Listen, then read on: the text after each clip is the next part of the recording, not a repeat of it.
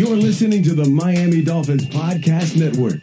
This is Drive Time with Travis Wingfield. Back to throw Tua, looking, flips it downfield, wide open! Touchdown, Tyreek Hill! Unbelievable! Just flew by him for a second time. Tua knew where he was going right away. All the haters out there, man. I really hope you soon jump on his bandwagon. Waddle. Tua, shotgun, back to throw, looking, steps up, fires, touchdown! Again! It's Waddle! His sixth touchdown pass of the day. Drive Time with Travis Wingfield begins now. Let me check your pulse if you're not fired up. What is up, Dolph fans, and welcome to the Drive Time Podcast, part of the Miami Dolphins Podcast Network, covering your team, your Miami Dolphins. How's it going, everybody? I am your host, Travis Wingfield, and on today's show, it is a preview Thursday as we turn the page to Week 9 of the 2022 NFL season. We're breaking down all things Dolphins and Bears with a look at the matchups position by position, key stats and tape study, what's at stake this week, the 3 keys to victory, and we'll also hear from quarterback Tua Tagovailoa from his Wednesday press conference. All of that and more from the Baptist Health Studios inside the Baptist Health Training Complex. This is the Drive Time Podcast. Another Miami Dolphins. A trip to the Midwest, the monsters of the Midway. First game in Chicago since a pretty resounding victory back in 2014. And if I recall correctly, Mike Wallace had a couple of touchdowns in that game. Ryan Tannehill had a long run on a designed zone read on 4th and short. Was that also the game where Tannehill got shoved and face planted into the grass, and if you screenshotted it at the right time, he looked like the actual Dolphins logo? I think it was. Also played a crazy game back in 2018 where the Dolphins won at the buzzer on a Jason Sanders field goal, I believe that was. For the Bears, wins have been hard to come by since that 2018 season. They had that team that year who won 12 games and looked like a real threat, but the double doink kept them out of the divisional round that season, and that's where we'll pick it up since then they have pivoted to a new head coach GM combo. After that 12-win NFC North title winning 2018 season, it's been 8-8, 8-8, and 6-11. Enter Matt Eberflus, who operates one of the most creative defenses in the NFL and has consistently produced results with the Colts and then now with the Chicago Bears. The GM is Ryan Poles, a former player who has been busy putting his fingerprints all over the roster, and most recently with the acquisition of Chase Claypool of the Steelers, or formerly of the Steelers, who is just the latest of a busy remake in the wide receiver room. This regime inherited the very talented Darnell Mooney, but then went to work adding receivers like Chase Claypool, Byron Pringle, N'Keal Harry, Velus Jones Jr., Equanimeous St. Brown.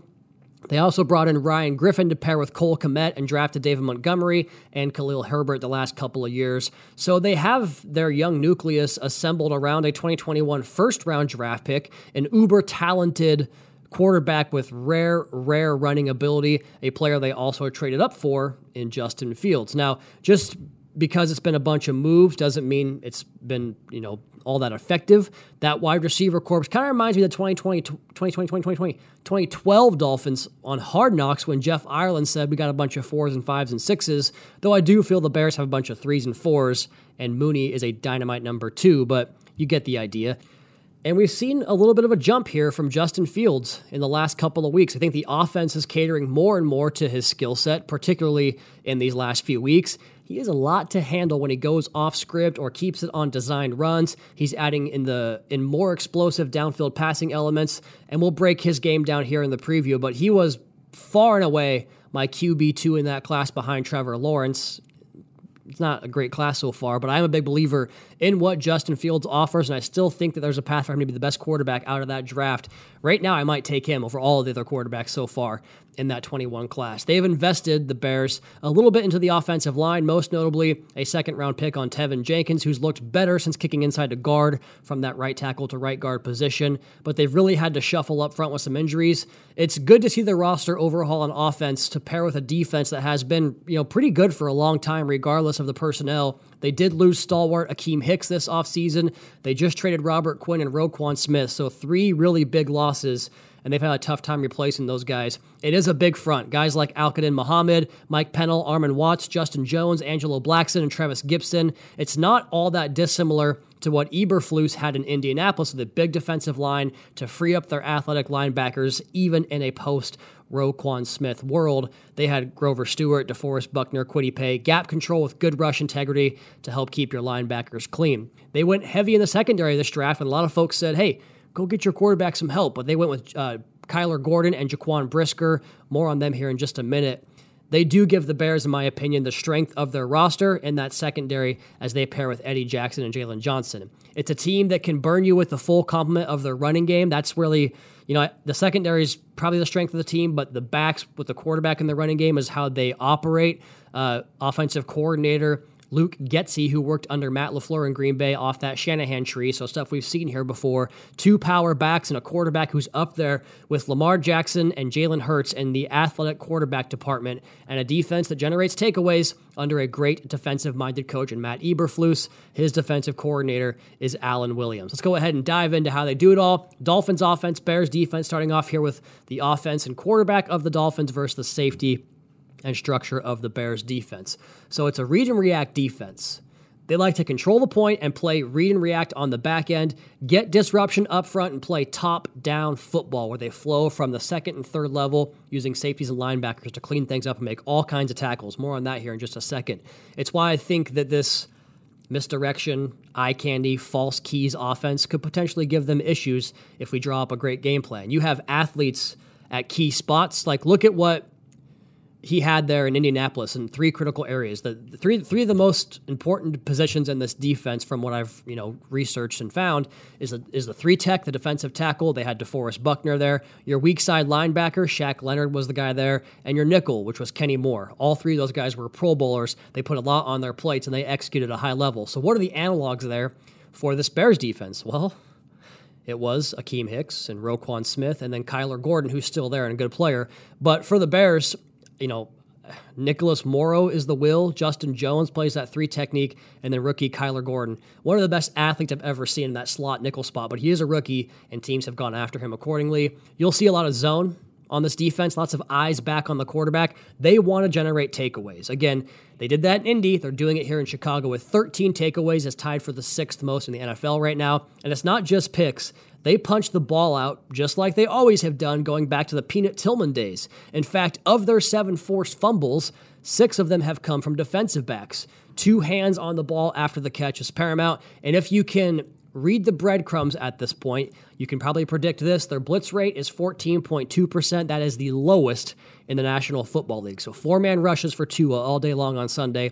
So it's less than one of every 6 snaps where they do bring that extra pass rusher. I would imagine they probably back off of that against the Dolphins because his quarterback is slaying the blitz. I was also slaying the non-blitz, also slaying man coverage and zone coverage and your moms, your uncles, your bobs, your uncles, aunts, and stuff like that. He's pretty much beating everybody right now.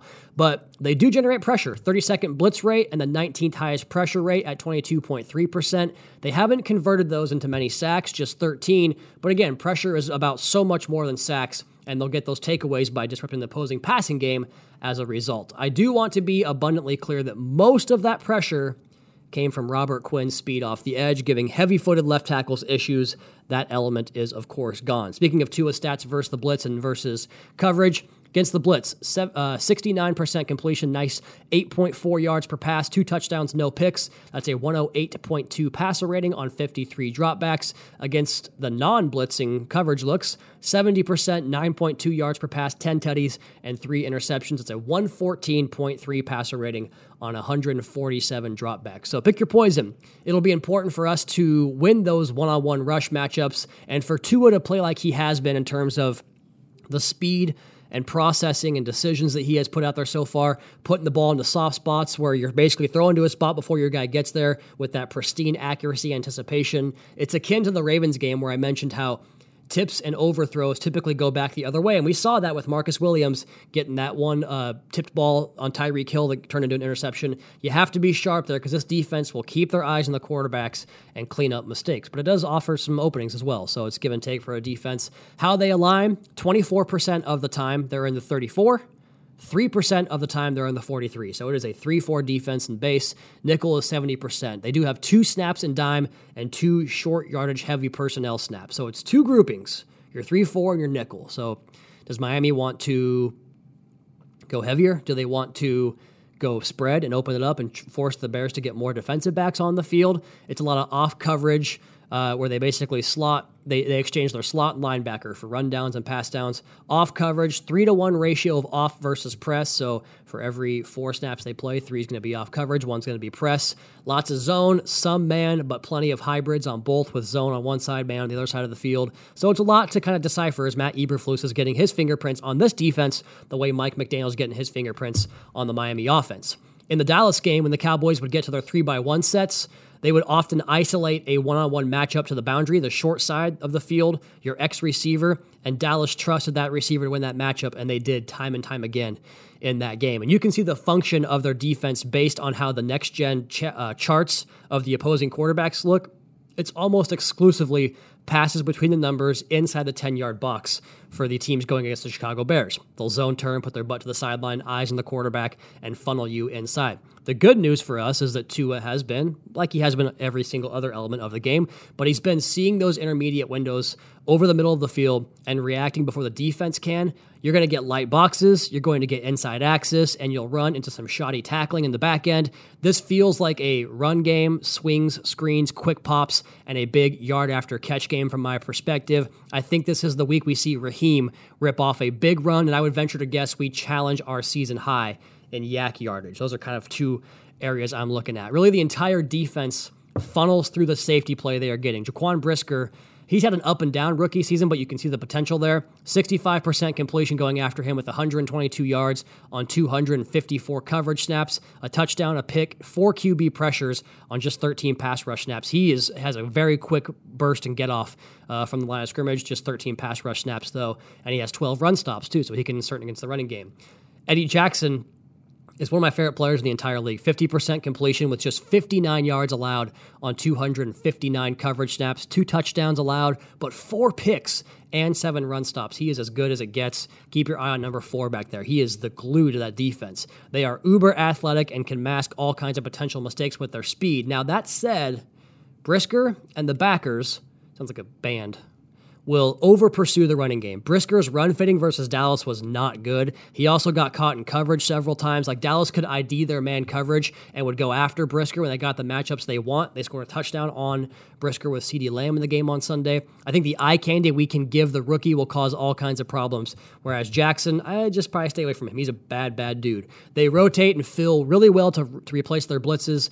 The defensive back play has been solid. Brisker plays fast. Eddie Jackson has that range. I think we can force their corners out of man coverage, though, where they want to play. And as for their pre-snap alignment, it's been fairly evenly split between single high and two high. 53% of the time they're in single high, 43% they're in two high, and they have 16 snaps in zero coverage to dial up that pressure look, and they have 1 snap and a 3 high look. That, of course, is the one of the 2 dime package calls they've made. So, yeah, not a ton of variety. So hopefully the Dolphins have a great game plan ready to attack what they do best. At the receiver and tight end versus cornerback matchup here, Dallas went after Kyler Gordon when he was in on those one-on-one looks, and they went after Kindle Vildor as well. They completed 4 of 4 on him for just 39 yards, but they were critical downs, all first downs, and it was clear they were isolating that matchup in that game. You know we love the relative athletic scorecard here on the podcast. Kendall Vildor is a 4.44 guy, but he also measured in the 44th percentile in short shuttle, 30th in 3-cone,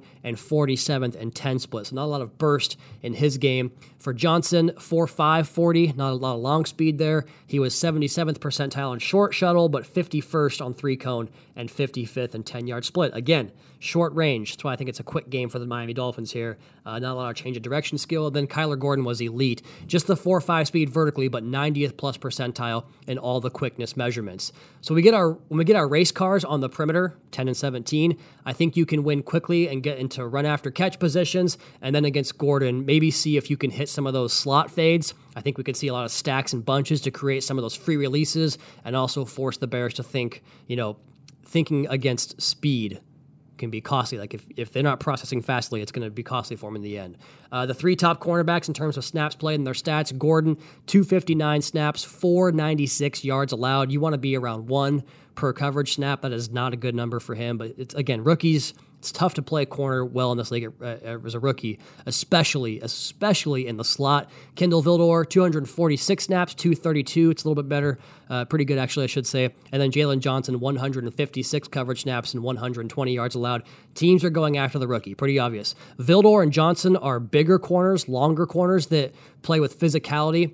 I shouldn't say bigger. They just play with more physicality. And Gordon is that superb athlete with really good change of direction. And again, plays primarily inside. But the crazy part about that is that Gordon's the biggest body of the group. So, like, how do you figure? If you include Jalen Jones, their fourth highest snap taker at cornerback, Gordon is the only one who tops 6 foot and 200 pounds. He's right at those benchmarks. The other guys are 5'10", 5'11", between 185 and 195. But they don't run that fast. So it's like, you have fast guys that are also small. I don't really see where the matchup is there for them in terms of positivity. They'll play off coverage, eyes on the quarterback, and they'll come up and tackle. They're really good tacklers. So it could be interesting to see if a counter to the off coverage in the screen game is, and then from there, it's a lot of good on good in terms of what can 10 and 17 do with the ball in their hands on top of the perimeter blocking we get from the entire room, most notably Trent Sherfield, who has a couple of great blocks every single week. We continue to see Tyreek and Jalen push the top of the defense off, remove the roof of the defense, and we see a lot of separation. And we've seen some good mix of getting the football to the rest of the eligibles, Mike, River, Trent, the backs. It's an interesting matchup in that the Bears funnel everything inside, and that's where Miami has been so dangerous. So I like that matchup quite a lot. As for the tight end position, we're seeing Mike get more involved in some key moments in the passing game and cashing in with some touchdowns. That sort of plays into their funnel in, top-down defense. Dalton Schultz had 6 for 74 last week, and a lot of that was quick passing game off free releases and finding soft spots in the zone. That's where Mike has picked up most of his production this season. You go back to week 4, a lot of the same for Irv Smith of the Vikings. He had 4 for 42 in that game, doing a lot of that, working into the flats off split flow action, which, of course, is what Miami does. We move inside to the offensive line versus defensive line.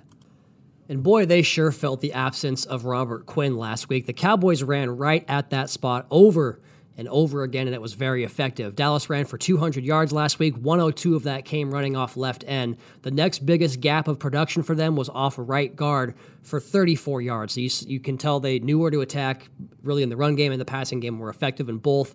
They'll rotate the Bears, Armon Watts, Justin Jones, and Angelo Blackson inside. They all have between 10 and 13 run stops.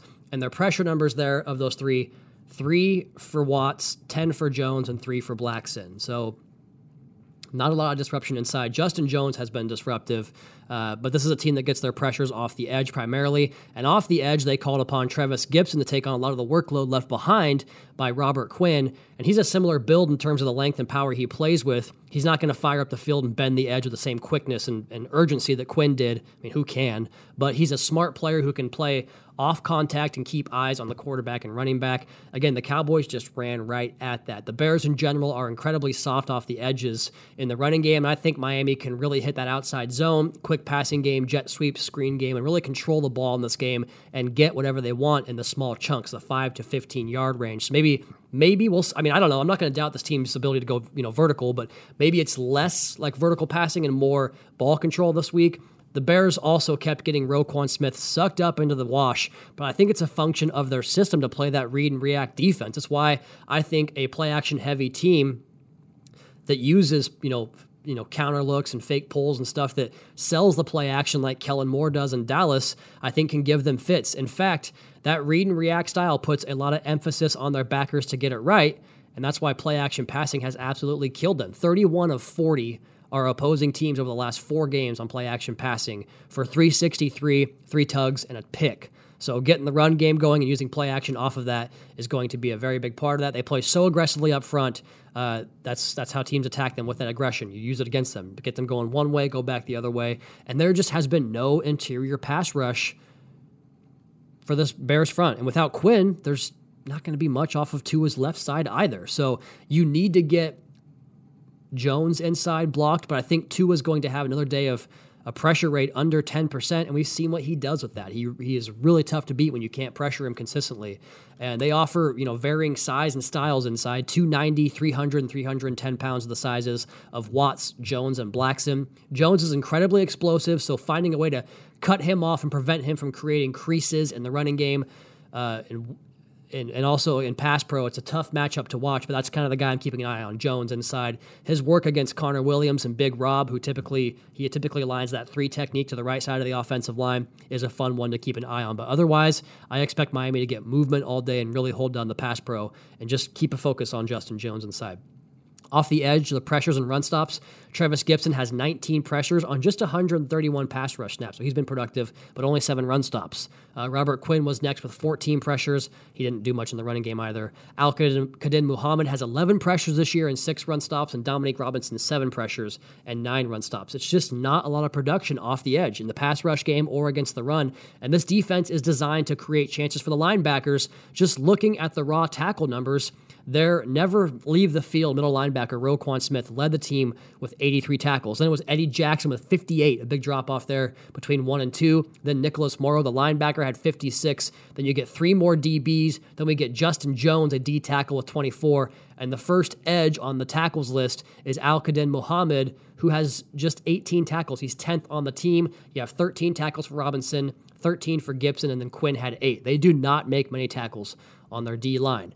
Quinn and Armstead would have been a great heavyweight fight, but I think this one with Gibson's pretty good too. Gibson has incredible length. We've seen how Teron can cut that off when he goes and just gets his guy and shortens the runway. And if Gibson plays that upfield shoulder, that might just help Teron say, okay, go ahead and go around the quarterback. I'll be right here waiting for you when you get back. And also give 2 of those clear lanes, but also minimize him in the running game. The way teams have minimized his effectiveness, and of course, if Miami can get out to a lead, is to just run the ball right at that spot. Run production hasn't been there. The Dolphins should dominate that matchup. Let's go ahead and finish up with Dolphins running backs versus Bears linebackers. We've got Jeff Wilson in the house, and Coach said he will play. How much, we will see. But Raheem Mostert has been rolling, and we know Wilson knows the system pretty well too, so I have to imagine that's your 1-2 punch. Chicago held the Patriots to 70 rushing yards 2 weeks ago after getting out to that big lead, but their totals with Dallas and then the games before that, 200 yards against Dallas before New England, 128, 117, 262, 92,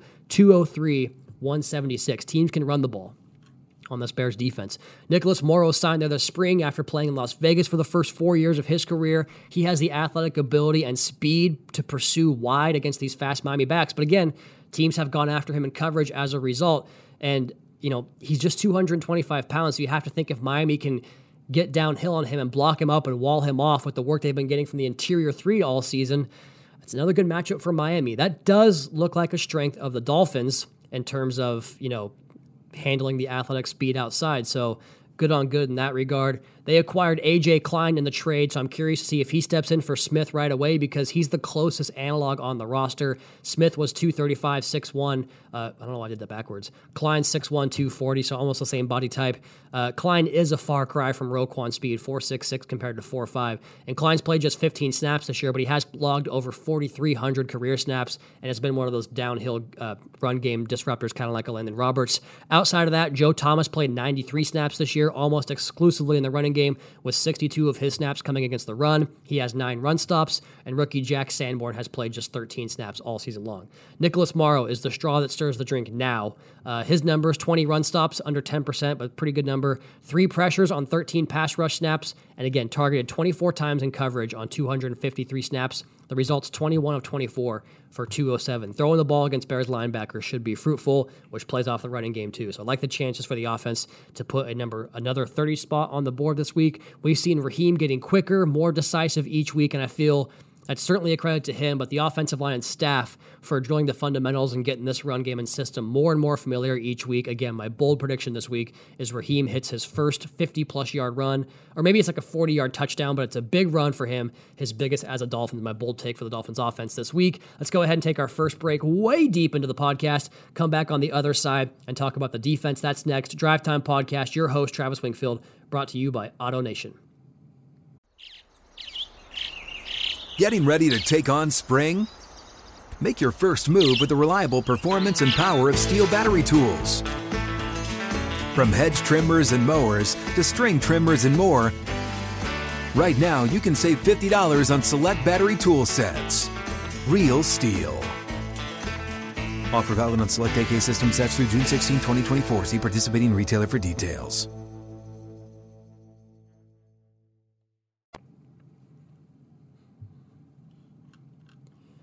Busy podcast today. All week long, you guys are getting basically double podcasts this week. We pick it back up here in segment 2 on this Thursday, November the 3rd edition of the Drive Time Podcast, taking a look at the Dolphins defense versus the Bears offense, week number 9, 1 o'clock kickoff from Soldier Field in Chicago. We look at the Bears quarterback and offense versus the Dolphins defense and safeties. This is a Bears offense that's starting to find its footing a little bit, finding out how to play to the strengths of their quarterback, and they're scoring some points after a pretty rough outing on TNF against the Commanders back in week 6. A 12-7 barn burner. They've scored 62 points and gained 761 yards, far and away the most over a 2-game period under Justin Fields. And in those games, Fields has 142 on the ground, 330 through the air, 5 total tutties, and just 1 giveaway, a pick, although he did have 4 fumbles in the Patriots game. More on him here in just a moment. How they line up, so a unique personnel grouping on offense as well. 11 personnel is just 56% of the time. That's about 20% below the average. They run 21 personnel, 2 backs and 1 tight end with, a fullback, 17%. They go 1 back, 2 tights, 17% as well. So lots of that 2 receiver sets. 13 personnel is your 1 back, 3 tight ends. They run that 5% of the time. And how about 2 backs and 2 tight ends with 1 receiver? 22 personnel, 4%. So half the time into 11, half the time not in 11 personnel. And there's a lot to get ready for. We saw a lot of 3 and 4 defensive back looks from Miami last week, and you could get more of that with the Bears lining up in 2 or less wide receiver sets nearly half the time. Could get a first look at Bradley Chubb and how he slots into that group up front with plenty of snaps to go around. I love his matchup this week, by the way. Their offense has been a methodical approach all year. So if you can get red zone stops, you can keep the score pretty low on this team, like less than 20 points. They have 13 touchdowns on 25 red zone trips. They've scored 20-plus points in 4 of their 8 games. Each time they were better than 50% in the red zone, that's how they got 20 points. So if you hold them below 50% in the red zone, they're probably going to have in the teens or even less. Red zone stops and takeaways, the surest fire way to limit their scoring. They do have a turnover in every single game and 3 games with multiple turnovers. Hold them to 50% in the red zone, get multiple takeaways, you should be just fine in this game. So with Fields, an absolute dynamic runner, and the build of the offense off of that. I mean, they add gaps with multiple attached inline blockers. They condense their formations. They use 2 back sets and run the ball behind a fullback. They'll utilize zone read from the shotgun. Fields catches a lot of flack, and he has some warts to smooth out for sure, but they would be lost without this guy. Everything is built off of him, and the way that Baltimore's running game works through Lamar Jackson to help give those backs more production in the running game. Fields' red zone running is where they ramp it up to another level. He gets even more carries down in that area, but then you also have the element of the scramble. He's just a lot to deal with. The Cowboys had him dead to rights in a play where he rolled to his left as part of the design of the play, and then they left the backside edge unblocked, and he comes right down the barrel into Fields' face, and he just stepped around it like child's play and ran for like 15, 20 yards on 3rd and 4. So you have to be, come in control and break down and get him to the ground. He did miss some underneath throws in that game. There was one ball that was high and carried his receiver out of bounds on an easy speed out first down conversion that the Cowboys just basically gave him, and he missed that throw. He put a few balls on the wrong shoulder that looked like it would limit yak ability. But man, you can work around that stuff and miss a few layups like he is wont to do when you have that type of running ability. My plan in this game probably looks a lot like Baltimore from last year. 0 coverage, extra hats in the box, off coverage, and see if Fields can consistently, 1, hit those layups in the short perimeter part of the field, or 2, beat us deep over the top. They've been unable to do that all year long, deep passes. They are just 8 for 28 on deep passes, 278 yards, 3 touchdowns, and 3 picks when throwing 20-plus yards down the field. It's a 64.3 passer rating. We know Javon Holland has played a big role in limiting deep passing this year, though it's obviously a team effort. But I'm curious to see Javon's usage this week. He had by far his highest number of snaps in the box last week, 21 compared to previously high being at 15. He could attack, or he could be a good eraser off that scramble ability, both as a blitzer and just coming from depth to attack Fields. Number 8 is a big key this week. They also have very little from a downfield threat standpoint, minimal separation and minimal ability to make contested catches at full speed on those verticals. They have some chances. They don't always convert them, though. Justin Fields versus the blitz, 51% completion, 7.6 yards per pass, 4 touchdowns and 2 picks, 13 sacks on 63 dropbacks. So they've gotten to him when you blitz him. Non-blitzes also get to him. 61%, 7.5 YPA, 3 touchdowns, 4 picks, and 18 sacks on 165 dropbacks. So you can get Fields under pressure and get him to the ground, get some negative plays out of his offense. Last week, it was a lot of Ron McKinley deep when Javon came down. I think that his instincts serve him well there, but it's a lot to put on his plate. if you're going to play that zero look. How about the guys that Fields has to throw to? The receivers and tight ends versus corners. The majority of that room is built around big body guys who either excel with their contested catch ability or nuance to create separation. Darnell Mooney is a monster with the latter. Velus Jones Jr., I think, is their fastest guy. He took a jet sweep around an unset edge against the Cowboys for a big gain. He also got on top of their defense, and Fields hit him, but he couldn't finish the catch going to the ground. If they can get those deep ball connections going, they might be tough to defend, but right now it's not working for them. The problem is that issue, that Velus has not pulling in that contested catch down the field. It's kind of unanimous across the board. Like, if you're in the area, you typically can get a PBU on it or just an incompletion. Even when their speed guys get verticals, they just don't make plays in the football, whether it's Pettis, St. Brown, Claypool. Those guys don't separate, but the vertical skill set guy, vertical speed guys have had trouble hanging onto footballs down the field. We saw Claypool here a couple of weeks ago. The Bears do some of the same things that the Steelers did in terms of throwing that vertical pass to the X, the short side of the field, in 3-by-1 sets. Get your attention over here, get one receiver on the backside, and throw him the football one-on-one. That's where Claypool made a lot of his big plays for the Steelers, and George Pickens too. If they can get him in that spot, I'd imagine they at least think about some shots to chase Claypool. Against us, he went against X, 1 for 2 on the targets and completions for 11 yards. Justin Bethel, 2 of 3 for 15 yards. Clayton Fedulum was 0 for 1 in terms of catching the ball in Fedulum. Then he caught a pair of passes that were attributed to Duke and Gink in coverage, good for a total of 14 yards on 2 of 2. So it'll be interesting to see if he gets a heavy workload coming to a new team here. One guy that we know is Darnell Mooney. Now, the Cowboys took him out of the game in the first half last week, but he responded with 5 for 70 in the second half. He does it by chasing blind spots, setting up his routes with a purpose, attacking leverage, stemming and stacking like a 10-year vet, man. He is so good. Really, really good player. On the year, he's caught just 25 of 41 targets for 364, but no touchdowns.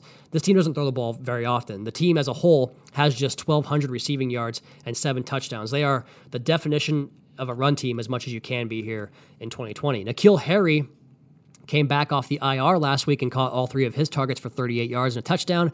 And then Equanimeous St. Brown has 11 grabs on 23 targets for 164 and a touchdown. That is like Devontae Parker numbers. It's not been a productive group this year for the Bears.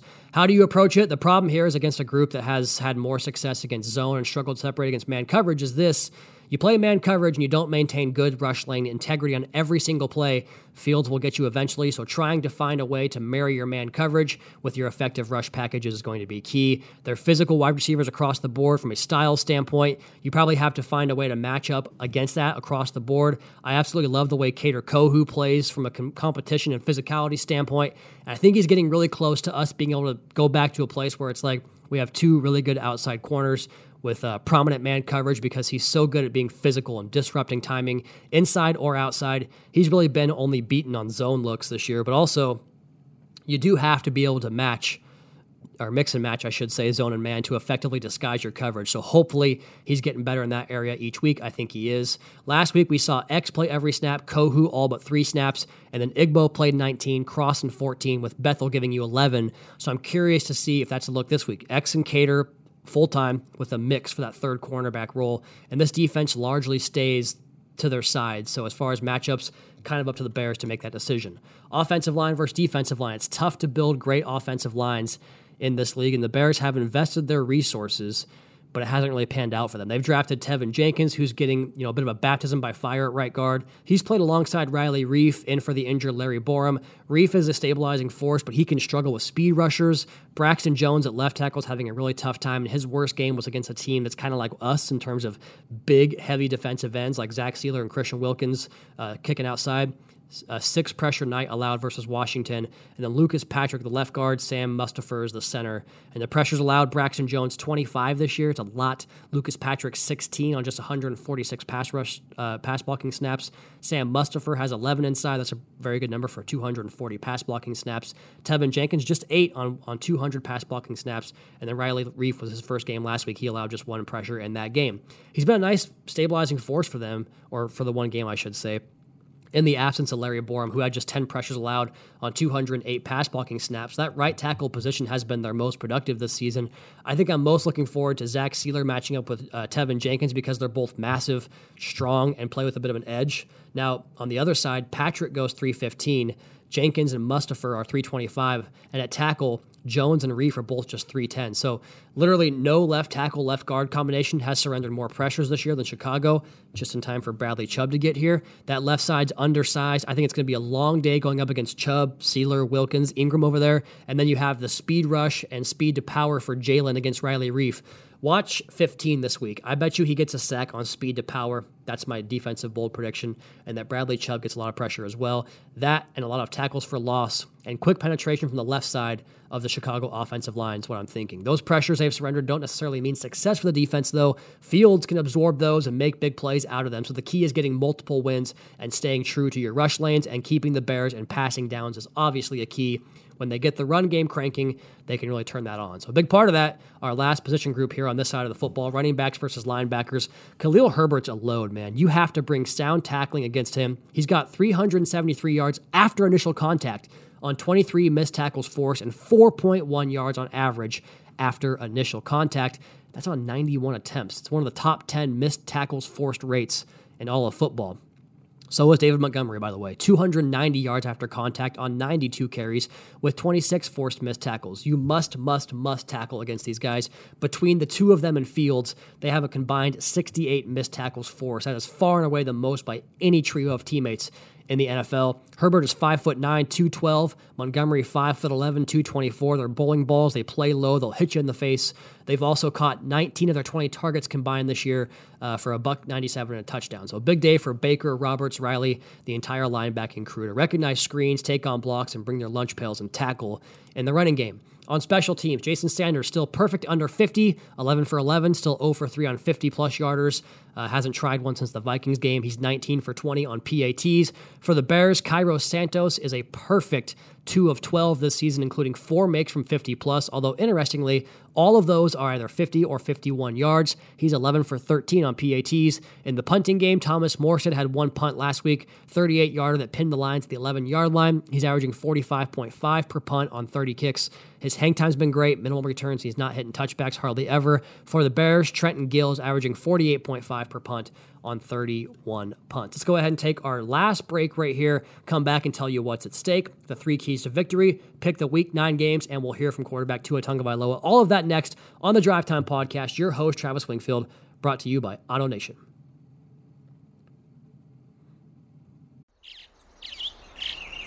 Getting ready to take on spring? Make your first move with the reliable performance and power of Steel battery tools. From hedge trimmers and mowers to string trimmers and more, right now you can save $50 on select battery tool sets. Real Steel. Offer valid on select AK system sets through June 16, 2024. See participating retailer for details.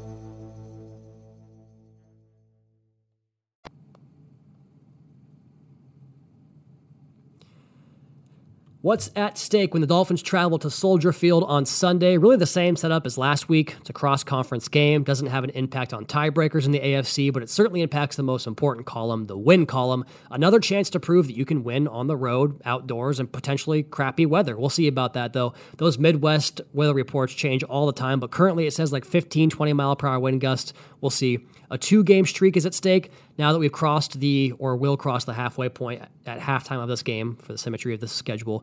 The Dolphins are currently in the wild card position number 6, so maintaining that, keeping pressure on the Bills atop the division. There's always a lot at stake in these games, right? But in general, not much in terms of anything outside the win or loss. My 3 keys of the game contain the explosive Bears running game. At first I said, don't let Justin Fields beat you on design runs or on scrambles, but I have to add Herbert and Montgomery here because those guys are just a load. Tackle well, get those guys to the ground. You hold that Bears running game, you're going to win the game. Number 2, protect the football. Do not give this team extra possessions. You're more talented. You should beat them. If you give the football away, though, that's the quickest way to have the game go the other direction. Just like last week, down 14-0 because of a turnover on our first drive. Number 3, continue to utilize the play-action passing game. Everything rides off the running game, the outside zone, and the Bears' fast read and react defense can potentially be susceptible to play actions and misdirection. So use that play action game in the middle of the field against a defense that wants to zone turn and funnel everything inside. Week 9 picks. 13-2 last week, baby. 81, 41-1 on the season. Dolphins country, let's ride. No, that was terrible. Edit it out. Now we'll keep it in. Philly over Houston tonight, duh. Miami over Chicago.